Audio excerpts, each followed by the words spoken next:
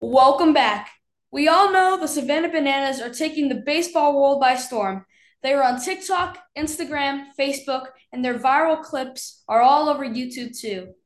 This past weekend, they even premiered part one of a five-part series called Banana Land on ESPN Plus. But it can be argued that much of the success has come from the storyteller high above Grayson Stadium, the guy painting the colorful pictures each time the Bananas take the field. I am Grayson Knight, and this is Baseball Podcast Are Fun. If you've seen any Bananas game on TV or online, you likely would have seen or heard today's guest. Biko Skalla, aka Biko Rico Suave, has been the Bananas broadcast entertainer the past couple seasons. Finally, I get to hear all about where everybody's favorite broadcaster comes from, his favorite interviews, and what the future holds for him and the Bananas. Please welcome Biko Scala. Hi, Biko. Thank you for being here. How you doing? Oh, Grayson, absolutely my pleasure, man. What a great way to end another fantastic day in Banana Land, getting to chat with you. What's your daily routine? What did you do today? Oh, dude, good question. Well, it was a day unlike any other day in my 3 years. I guess I'm two plus at this point. This is my third year in Banana Land. Typically I get in, I'm doing some kind of research on the players. Sometimes I'm working on some videos for the marketing team or writing something up story wise. Today I was working on a press release for some breaking news that we're going to drop tomorrow, probably about midday. I think the people will be really happy to hear that.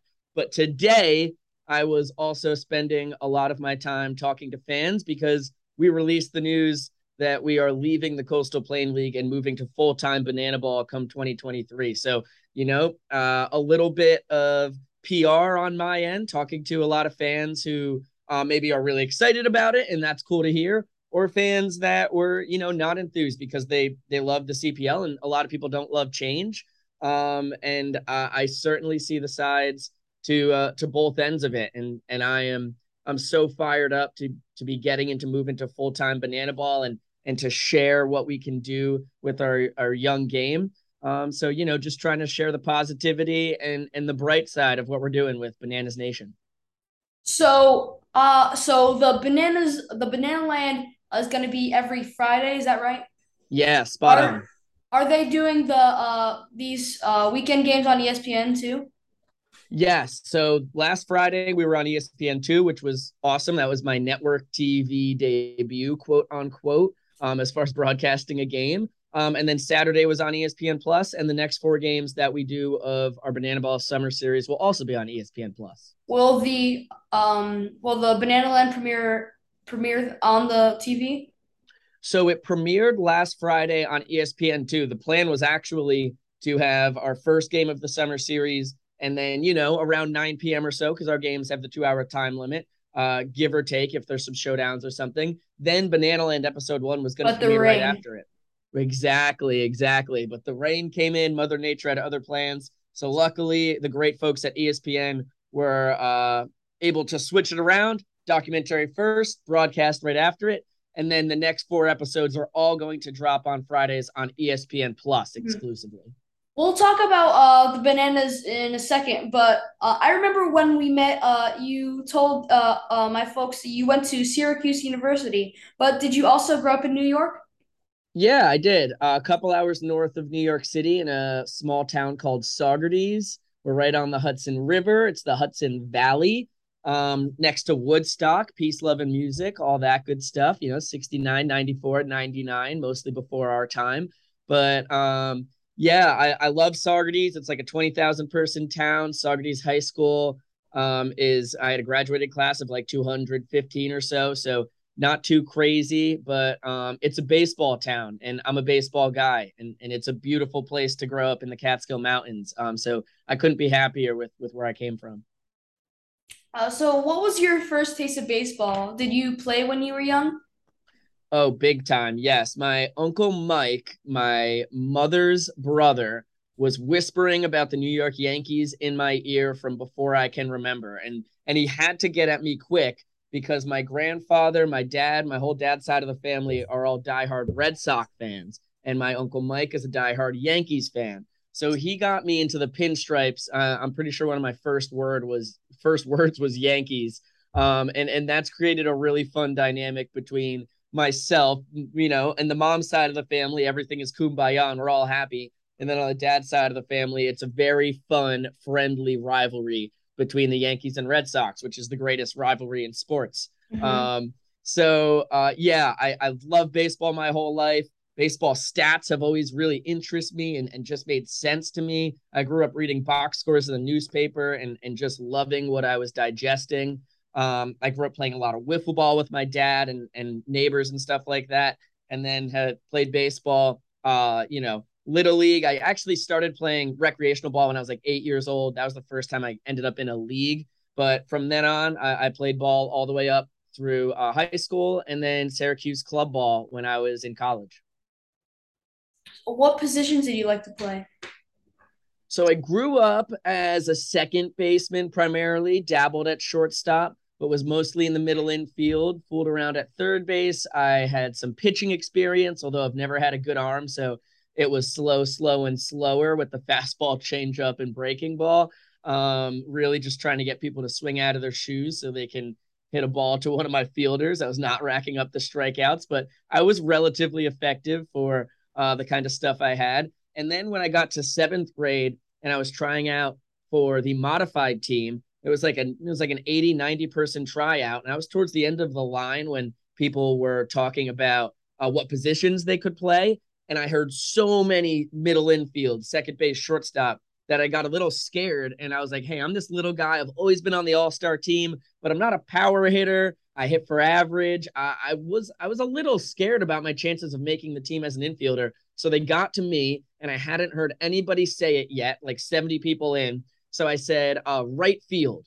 Bizarre. I don't know why I did it. I had never really played in the outfield before, but I was like, I kind of feel like I can make this team as a right fielder. So it was a weird decision seventh grade Biko made, but I ended up being an outfielder for the rest of my life. I made the team and all subsequent teams after it and absolutely loved the outfield. I still played a little second base, but mostly was in center, especially, but little right and left as well. So personally, I play a lot of outfield myself. I don't play infield as much as I used to, and I pitch a little too. But what other sport? What did you play any other sports, or did you have any other interests? Yeah, when I was like 4 years old, I want to say my dad gave me the ultimatum of wrestling or doing karate because he said I needed a self-defense skill. And my whole dad's side of the family, even my uncle Mike on my mom's side, we're all wrestlers. So that was basically the goal was to get me to wrestle because I didn't want to wrestle. And then I ended up wrestling from the age of 4 all the way through my senior year of high school, and I loved it for the most part. But it's a grueling sport, and I credit a lot of life lessons to wrestling and Mm. just perseverance and how hard it is. I mean, practice is just absolutely exhausting every day. But it's also a sport where if you're bad at it, it's really not fun because you're just getting beat up. So it's good to be good at wrestling because then you're having fun, and it's Mhm. really not a sport that's not fun to be bad at. Any injuries? Yeah, but nothing too crazy. I mean, I got a concussion when I was like 10 at a tournament up in Mount Anthony, Vermont. Got banged up a little bit here or there. But nothing crazy. And then I also love playing soccer. I played soccer pretty much my whole life and then dabbled with a little cross country running 10th through 12th grade to help train myself for wrestling and baseball in the winter and spring. And I always did long distance running growing up anyhow, road races and trail races and stuff like that. But those were the big three were soccer, wrestling, and baseball. And then I played 1 year of basketball in fourth grade, was the backup point guard, won the championship in my youth league, and said basketball is not my sport and got out. So I got my ring and then left basketball forever. Do you have any siblings, and do they like the same team as you? So I've got a younger half brother through my mom, and they are a really really funny cat. They're so different from me, but so similar in many aspects. In that they love to have fun and love playing board games and all kinds of stuff like that, but couldn't care less about sports at all. They're a fantastic musician. Name's Baruch. So, Baruch and Biko, it's quite a combo, the killer bees, they call us in the Hudson Valley. But they're a fantastic bass player, guitar, keyboard, and drums. And really going to do some cool things in life with that. But 8 years younger than me, so I was, kind of a little bit of a father figure to Baruch growing up, which was a really cool experience. And we are thick as thieves. And played a little like wiffle ball and would kick a soccer ball around a little bit growing up, but music has always been their interest, not any kind of sport like me, who's just addicted to them. With a big family, were you guys all competing to be heard or see who could be the loudest? Not really. I think the age difference probably was big there. Also, I was an only child for the first 7, 8 years of my life. So I had a lot of time to shine. Also, I'm like a half hour from both of my grandparents on my dad's side, as well as my grandmother on my mom's side. So I've been spoiled silly my whole life in the grandparent department, especially because all my cousins are out of state and like hours away. So I was the prince, as they called me, quote unquote. So I've never felt like I've really had to battle for any kind of attention. It's always been there for me in ample amounts. My grandfather was a radio show host for like 20 years, and my dad majored in communications like you in school. So maybe I was destined to have this podcast. But for you, at what point did you think to yourself, I want to be a sports broadcaster? Really good question, and yeah, it's definitely in your blood. You've got incredible skill on the mic for a guy of such a young age. But like I said, I love baseball my entire life. I've been a big sports guy, and I was playing travel baseball because, pat myself on the back. I was a good ball player and was able to make some pretty quality teams, all stars, and all that nonsense. But when I was 15, it was my third year travel ball or so. I had seen enough out in the world of baseball of these amazing talents and was very honest with my own skills in that I was a great ball player, but I wasn't the best player that you've ever seen in your life. And I saw so many of the best players I've ever seen in my life. I was like, okay, this isn't going to be the path forward to me. Like I had dreamed it was going to be my entire life of playing Major League Baseball as a profession. But the next best thing would be talking about it. So I immediately pivoted to still playing as much as I can and doing as good as I can, but also focusing on figuring out how a broadcasting career could actually be the way to pay the bills later on in life. Did you ever like watch or listen to some like broadcasts or anything to like learn about it? Oh my gosh, big time. Yeah, I steal from everybody who has a microphone for the most part. I think a really good couple years for me was after Syracuse. I went to MLB Network before I came to the Bananas. So, I interned with the Saugerty Stallions and did broadcasting for 2 summers during my school career. But then I went to MLB Network and I was doing a lot of video editing and had access to all 30 teams, play by play, and color commentary guys for TV as well as radio. So I had 60 of these broadcasters as far as play by play goes, who I could really pick and choose whose styles I liked, what I liked that they said, what I didn't. And I think it really crafted the guy I am today. I don't have like a go to home run call or anything, but I will borrow go to home run calls from other people because all the great ones have already been taken, in my professional opinion. But there are some amazing ones still out there. So I certainly pull from guys I'm watching all the time. I mean, I was watching Brian Anderson on TBS last night, and I sit there. I was doing a little work, but also if I ever hear anything that I really like, I'll write it down in my notes and say, hey, repeat that, 10 times before you go in bed or before you go to bed. So it's in my head. And maybe I'll break that out during a game when the situation fits. So yeah, I'm a big proponent of, I'll call it borrowing is a little bit nicer from all of the legendary broadcasters we have out there in the game. Were you calling any games at Syracuse? So actually at school, I actually did a lot more with the local radio station. It was an NPR affiliate, WAER. And for that, I did some pregame, mostly postgame, like sports radio talk, kind of debate and analysis of games and all that. So I really didn't dive into the play-by-play aspect of broadcasting while I was at Syracuse, except for during the summers when I was back in Saugerties and I got to broadcast collegiate baseball with the Stallions in the Perfect Game Collegiate Baseball League.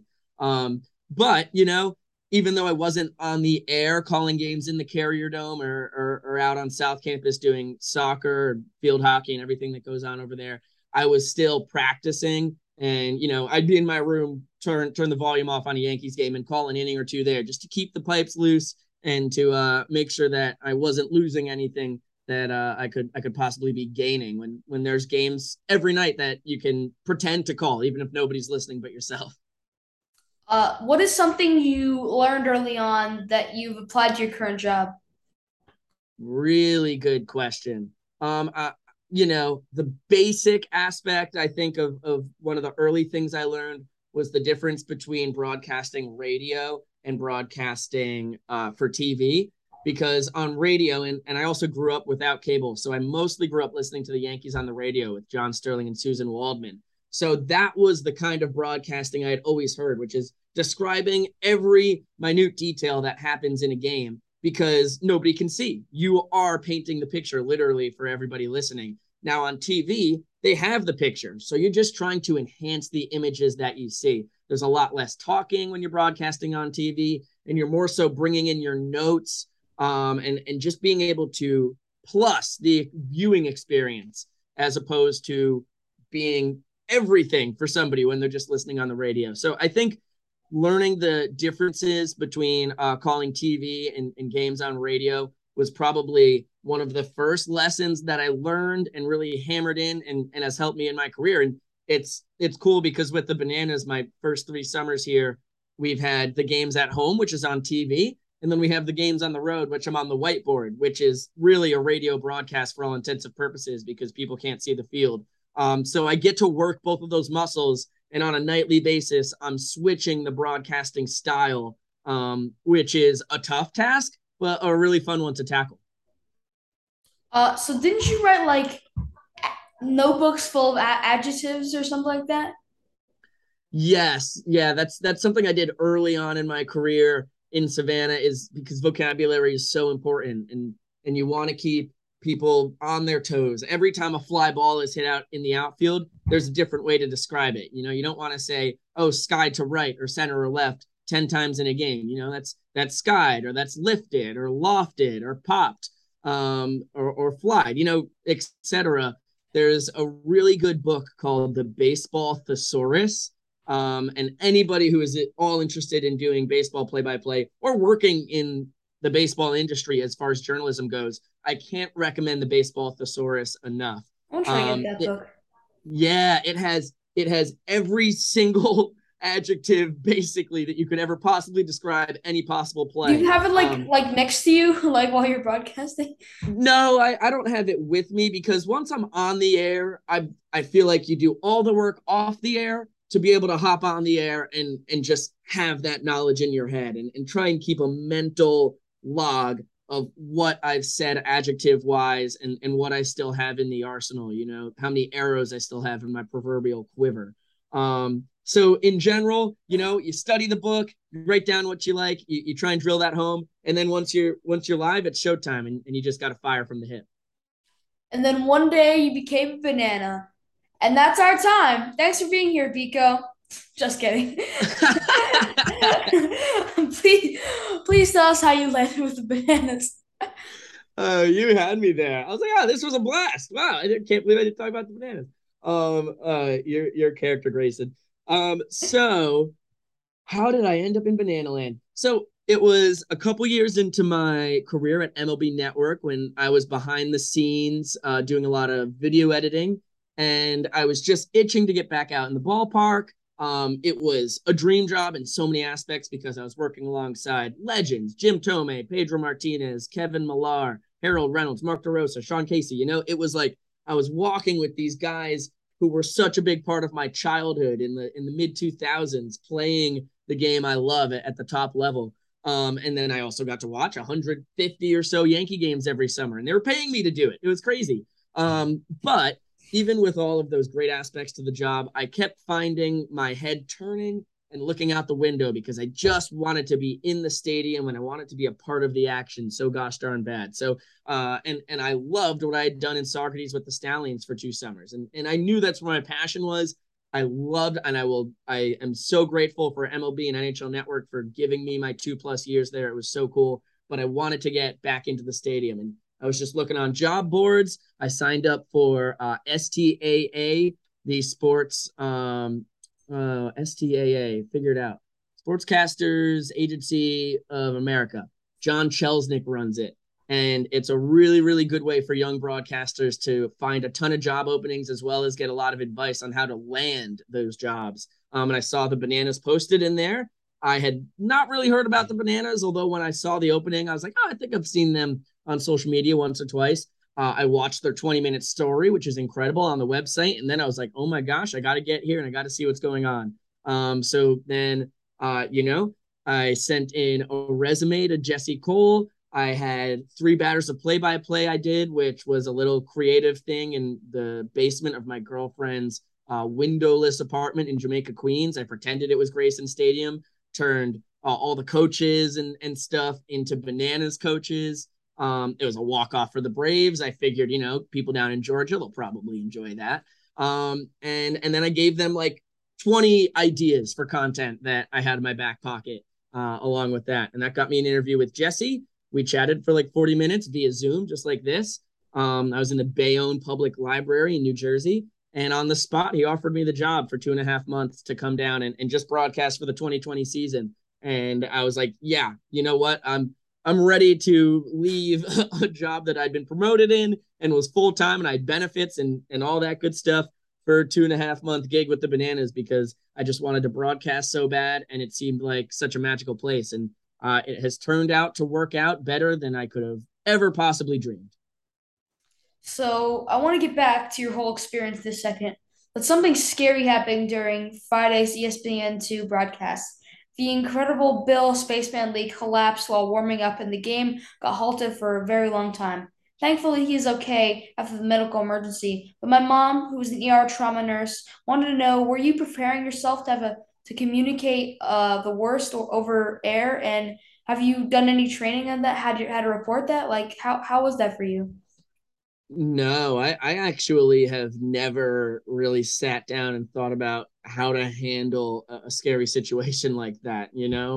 I've had a couple pretty bad injuries in games that I've broadcast before, and that's always a tough thing to call. I think in general, I care about broadcasting and the people on the field and the game so much that you just let feel, quote unquote, kind of guide you onto how you should be talking about, something tough like that.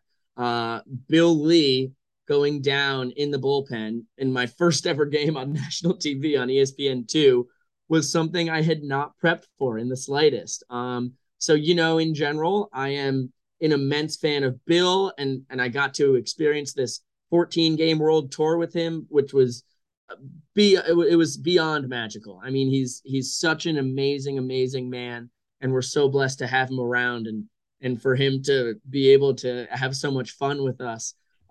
He's such a cool dude. So in general, I am the broadcaster, so you can't lose control. I have to stay even keel, but I am out pouring out my heart because it's a scary moment, and we do have guys crying on the field, and it could have been very bad, and I'm so gosh darn happy that it wasn't, and I have no idea how I would have handled it if it was. But Bill's a tough son of a gun. He got zapped by the defibrillator a couple times, was brought back to us, and was in the office yesterday just joking and gave us all hugs and being his usual self. I mean, he really has not changed a bit from that harrowing experience. But no, I've never really prepared for it. I don't know what I would say when it happens. If anything terrible really does happen at a game, I think you just handle the situation as you feel like it should be handled, and hopefully you don't do a terrible job. So let's talk about your really hysterical interviews. You've interviewed Dakota Stoltz Albritton on a trampoline. You interviewed Coach Eric Burns in a bathtub. You interviewed yourself, which was pretty funny, and you interviewed Dan Oberst while getting him stretched out. What are your like favorite stories and interviews while doing that? That's a heck of a question. I'm happy that you have enjoyed the Ripe Rundowns, as wacky as they are. I think my favorite all time, and I'm not sure we're ever going to be able to top it, was the Cole Kitchen. It was actually like five guys who were interviewed, but Cole stands out for an obvious reason if you've seen the interview. When I was in the plate of burgers and I was just a floating head and it was in the player meal line. And because I was just a floating head, I was completely vulnerable and couldn't move or defend myself. So Cole Kitchen last year took it upon himself to give me a smooch right on the lips. And that's hilarious. I've got no qualms with that. So I think that's my favorite all time. That really the atmosphere. I was in like a really weird squat for like 20 minutes. And the vision of me surrounded by burgers and some popcorn and stuff never fails to crack me up. There's a lot that I've loved though. The first one I ever did was with Dan Oberst when he was getting massaged by Nick Clarno. That one always cracks me up. I mean, me in the bathroom stall with Nick was another one. A couple shower interviews, first with Kyle and then with Eduardo Malinowski. I really enjoy doing all of them. Of course, being in a bathtub with Eric Burns is a memory that I will truly never forget, especially because Jesse Cole, owner of this here club, promised us that he had a jacuzzi. And then we got to his place, and it turns out it was a tub with some jets. So it was really funny convincing 11-year MLB vet Eric Burns to hop in the tub with me because I was like, the content will be great. Just you're fine, Eric. The people will love it. It's tough to choose, but I think my favorite all time is being in a part of the player meal feast after the game when Cole Kitchen ambushed me. Some of my listeners know that I had the pleasure of joining you for an interview, an inning in the booth during the game on April 9th. It was Right. it was amazing, and I got to be on ESPN Plus. Do you remember anything about that? If anything about that you have any pointers for me? And maybe so if I get another chance in future.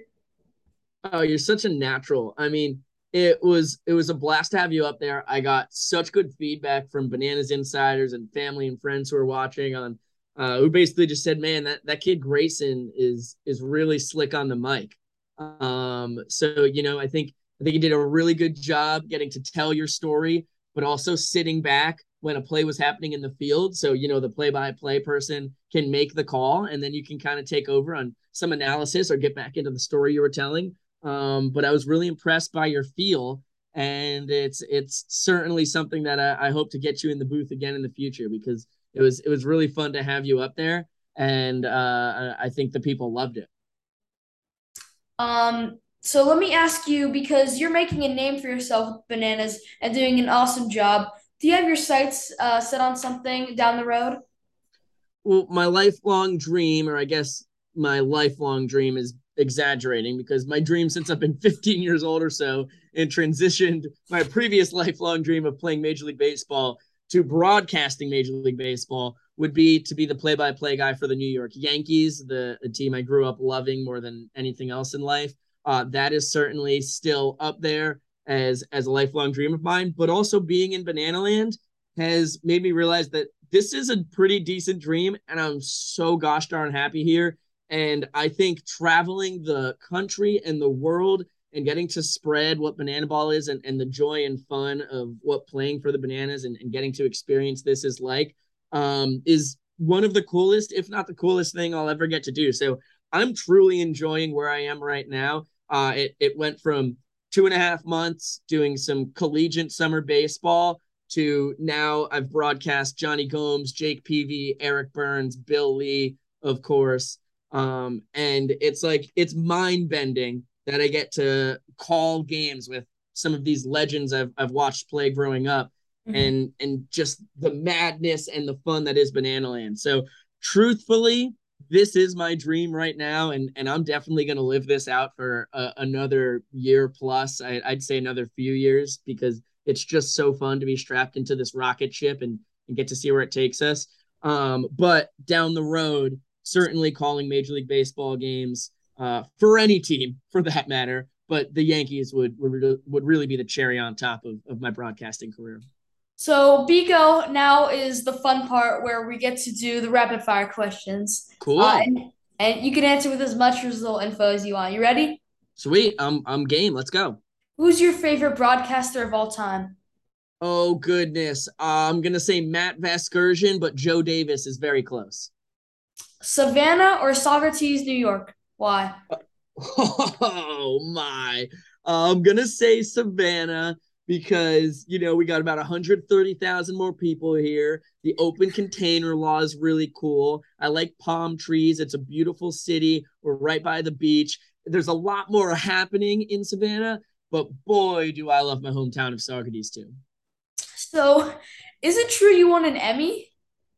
That is a fact. I did win an Emmy while I was at MLB Network. That was for my work on MLB Tonight, which was it was really cool. It's cool because I say I'm an Emmy award winning broadcaster. There's a comma between Emmy award winning and broadcaster, but people don't hear it when you say it out loud. So, I know you're a Yankees fan. What's your all-time favorite Yankee? Hideki Matsui. That was my man growing up. I loved Matsui. I was a big Robinson Cano guy, Chingming Wong, Mike Mussina, obviously Jeter, Bernie, Posada, Pettit, Mo. There's so many that I've loved just more than life itself. But Hideki Matsui, Godzilla, 2009 World Series MVP. That was my man from the jump when he came and hit a grand slam on opening day, his first game as a Yankee, first guy to ever do it. He is still my all-time favorite Yankee. What is your favorite baseball movie of all time? Whoa, that's actually, I can't believe, I'm not sure I truly have a good answer for that. Um, wow. I've always been a major league fan. Bull Durham's incredible, Field of Dreams, The Natural. I think Bad News Bears. Go. I'm gonna say Major League. Major League, final answer. I think that's my favorite of all time. So, I have a deck of banana cards right here, but Sweet. there isn't one of you. Is there a Biko baseball card out there? Goodness. Yeah, from my little league days, you could get me on the Orioles, Rockies, or Cardinals. There's some baseball cards out there on my grandparents' and great aunts' fridges and stuff. But there is no baseball card past the age of 12 for me. Actually, the business cards we have in the office are baseball cards. I haven't gotten around to constructing one of my own, which, over 2 years here, I probably should get on that. Was So maybe was there will be soon. was there a thought of was there ever a thought of getting you a baseball card because they have Jake the Magician here, and they have Oh my gosh. uh the nana the nana the nana bananas. They have the That's so nana funny. yeah. Yeah, Jake made the cut and I couldn't get in there. I think, the thought behind the baseball cards was the on-field characters. I am honored though that you think that I should be included, Grace, and maybe next batch I'll weasel my way in. Yeah. So I definitely need to get one for my collection if you ever get a baseball card. Oh yeah, But one will be heading your way. the one and only Biko Scala for you folks. Thank you so much for coming on the show today. I love that you made it in time for me. Did you have fun? Oh, an absolute blast, Grayson. And I have a question for you here before we go off air. Sure. Do you have any plans this Saturday night? Saturday night. Do I? I don't think so. Okay, good, because I talked to our dear friend Dan Oberst, and I think we found a few tickets for you to come to Banana Land and get to experience a Banana Ball Oh Summer Series game. my God. Oh my God. You Oh think my. that'd be okay? I mean, unless my I don't think mom has to work, so I think that'd be perfect. And also, my birthday is coming up in 2 weeks. All right, let's Yeah, so go. yeah, Early yeah, birthday we're present. going, says my dad. Come on. Yeah, I see. I just saw your shirt. Baseball podcasts are fun. That's No, awesome. always repping. I appreciate the shirt so much. It's Well, it's awesome. thank you so much. Oh, my pleasure, and Dan Oberst, his pleasure as well. He's the man who truly pulled the strings. So Thanks again, Biko. If you want more information about today's guest, go follow him at Biko Rico Suave. That's BIKO RICO SUAVE. Biko Rico Suave on Instagram. Or check out some of his funny videos with his Savannah Bananas out there on their Instagram or YouTube channels. Remember, the Bananas and the Party Animals are playing this weekend and next weekend at historic Grayson Stadium, which now I'm going to. Oh, you're a pro's pro, Grayson. For tickets or to be on the waiting list for next year's Banana Ball World Tour, visit the SavannahBananas.com. And you can help my show by subscribing to Baseball Podcasts Are Fun on Spotify and YouTube and following at Baseball Podcasts Are Fun on Instagram. Please check back for next week's guest. Until then, I am Grayson Knight, and this is Baseball Podcasts Are Fun, and that was Biko Skalla. Don't forget to swing for the fences. See ya!